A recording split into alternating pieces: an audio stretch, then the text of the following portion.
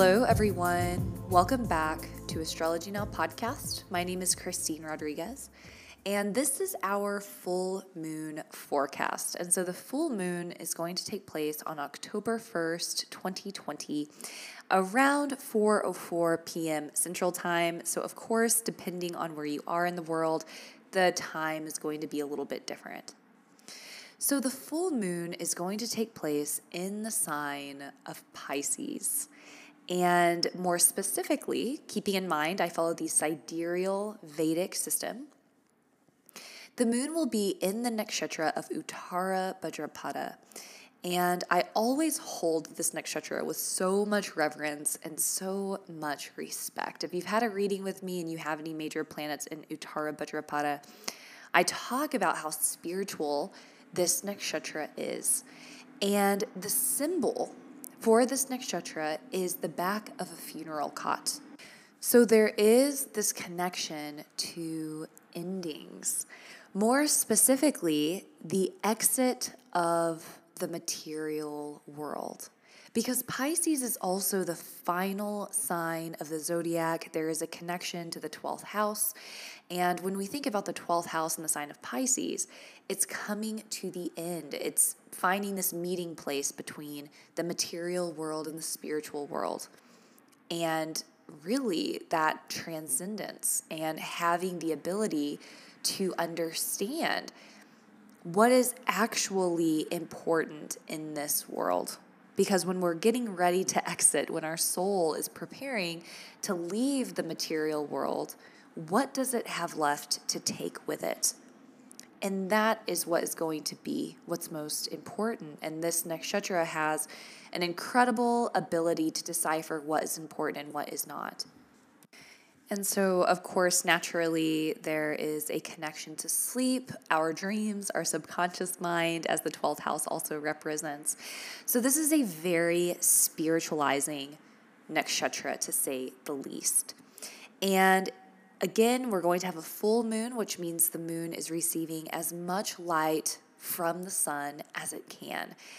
And once the moon is filled with light, right, it's at its complete point of brightness, from that moment forward, it's going to begin waning. The light will become stripped from the moon and it will begin to darken. And so there is this auspicious nature about full moons that allow us to release and let go a little bit easier than usual. And I think that this full moon is particularly auspicious because it's landing on October 1st. I feel like October is like the first real month of fall, at least in the United States. And it's also the first full month after the fall equinox. And so with the equinox, fall equinox, the days will become shorter and the night will become longer. This is a very yin time.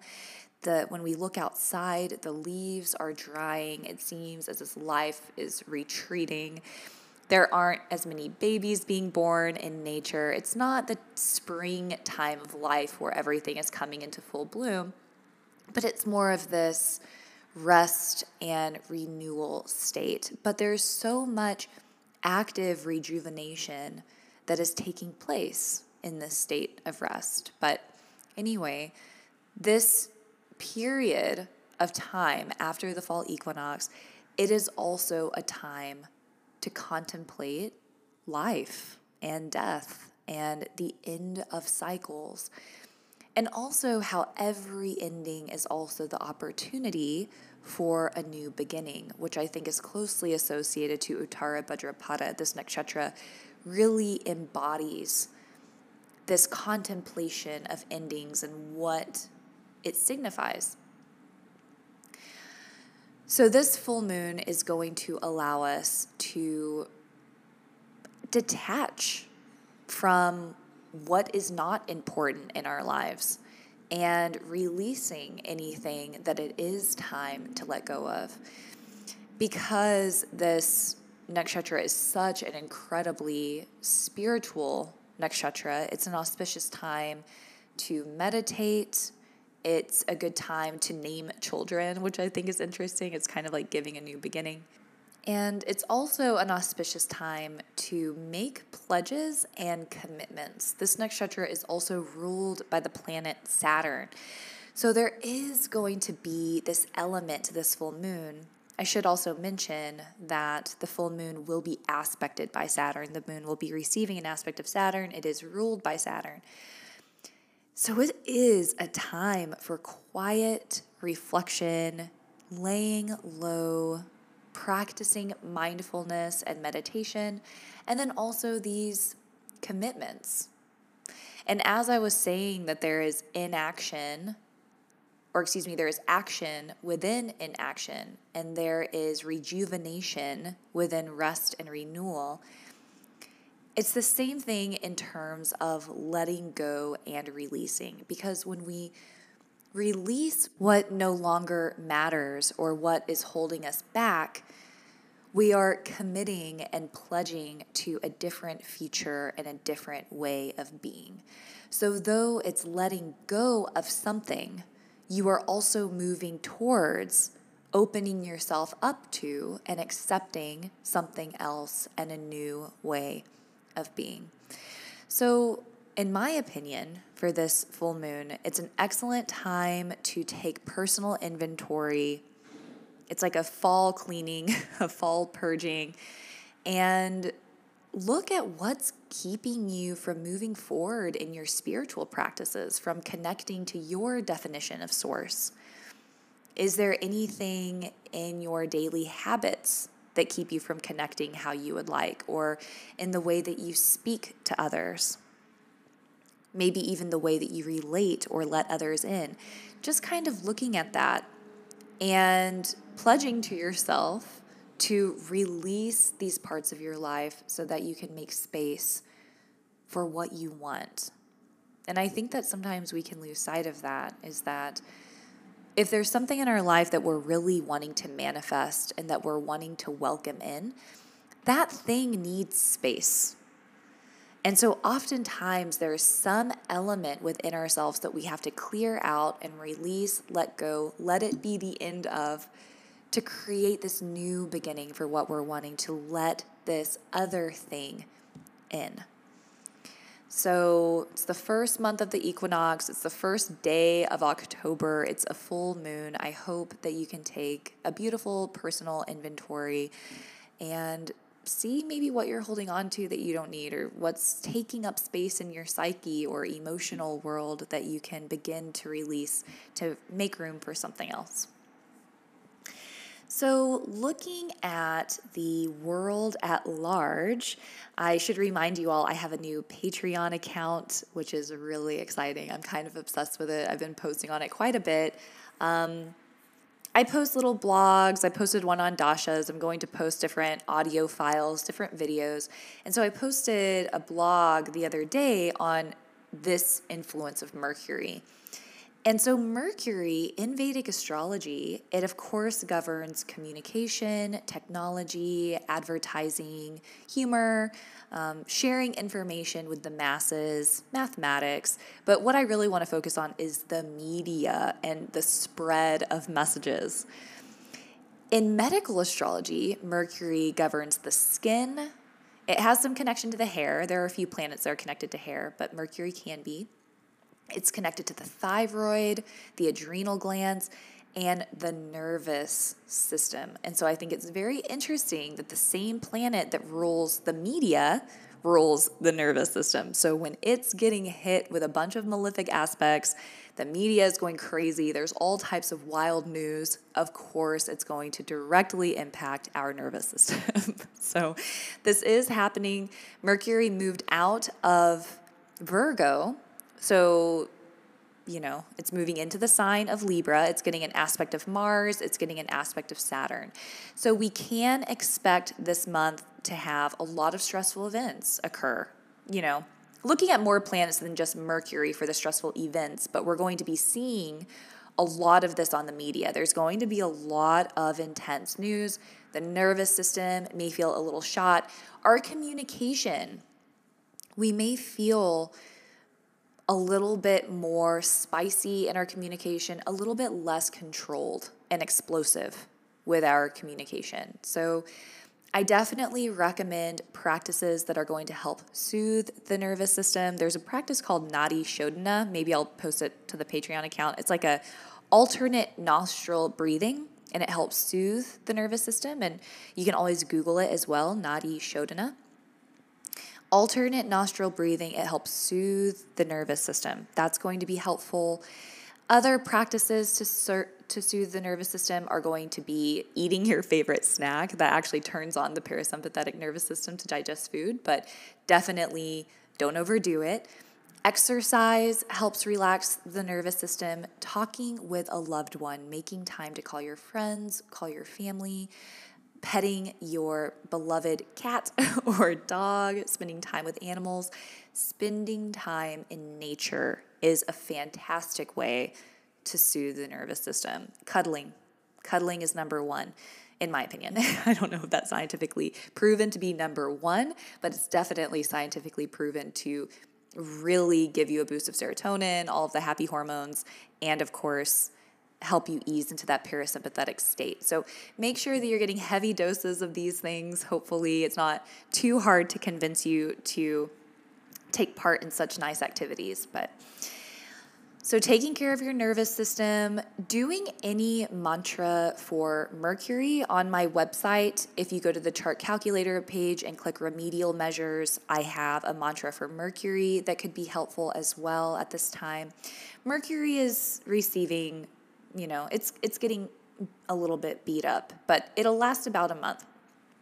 Now, K2 is in its Gandanta point. So I've talked about the Gandanta point before. It's the final degrees of a water sign before a fire sign, and it feels out of control. The planet feels as if it's drowning, and it's just kind of splashing around, trying as hard as it can to get to the air, and it's not acting as it normally would. It's acting erratic. And this is K2, and K2 is said to act quite a bit like Mars, interestingly enough. Now, Mars is also aspecting K2. And K2, of course, is the spiritual node. It's one of the karmic nodes that represents separation, isolation, and moksha, which is very spiritualizing, and it helps us understand the difference between the material world and the spiritual world. It helps us see the importance of life and what is truly real and valuable, similarly to Uttara Bhadrapada that I was talking about earlier. And so with K2 being in this incredibly harsh and yet incredibly spiritualizing zone, it's getting hit by Mars, we can certainly expect to see some challenging events occur. Mars is also retrograding in the sign of Aries. It's making its way back to the Gandanta point of Pisces. So Mars will also be Gandanta here, not too long. I think around October 8th, it's going to move back into Pisces. So this month is going to feel heated. There's going to be the uncontrollable and inconsistent aggression of a Mars retrograde. It's going to be very erratic and explosive. And of course, K2 also has many qualities similar to Mars. So it will also put an emphasis on this volatility and overall lack of diplomacy, really. But the difference with K2 is that its sole purpose is to detach us from the material world and keep us from identifying with our attachments, how we think things have been, how we think things should be, what makes us comfortable. K2 likes to force us out of our comfort zone in that way. So these next couple of weeks with K2 are going to be pretty intense. When K2 comes out of Gandanta, things will get easier. And as I've been saying, when Rahu enters Rohini, I believe in February 2021, this is really going to bring a more harmonious energy to the nodes. But until then, we are going to see a lot of conflict and frustration, aggression, and most of all, confusion when it comes to what's happening in the government and politically. We are preparing for the election in November in the United States, and it is going to be very confusing. I don't think that there's going to be a whole lot of clarity around it, and we're kind of already beginning to see that. And this is all playing in to something bigger that we're going to start seeing at the beginning of next year. So I think that many of the structures we have in place that are fragile or not working, unfair and unjust. Of course, we just had this verdict with Breonna Taylor. That is going to spark enormous outrage, which it already has.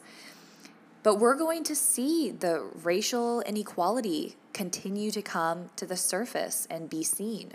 We're going to have issues with the election. We're going to have people disagreeing on so many different topics. There's not going to be a whole lot of cohesion. And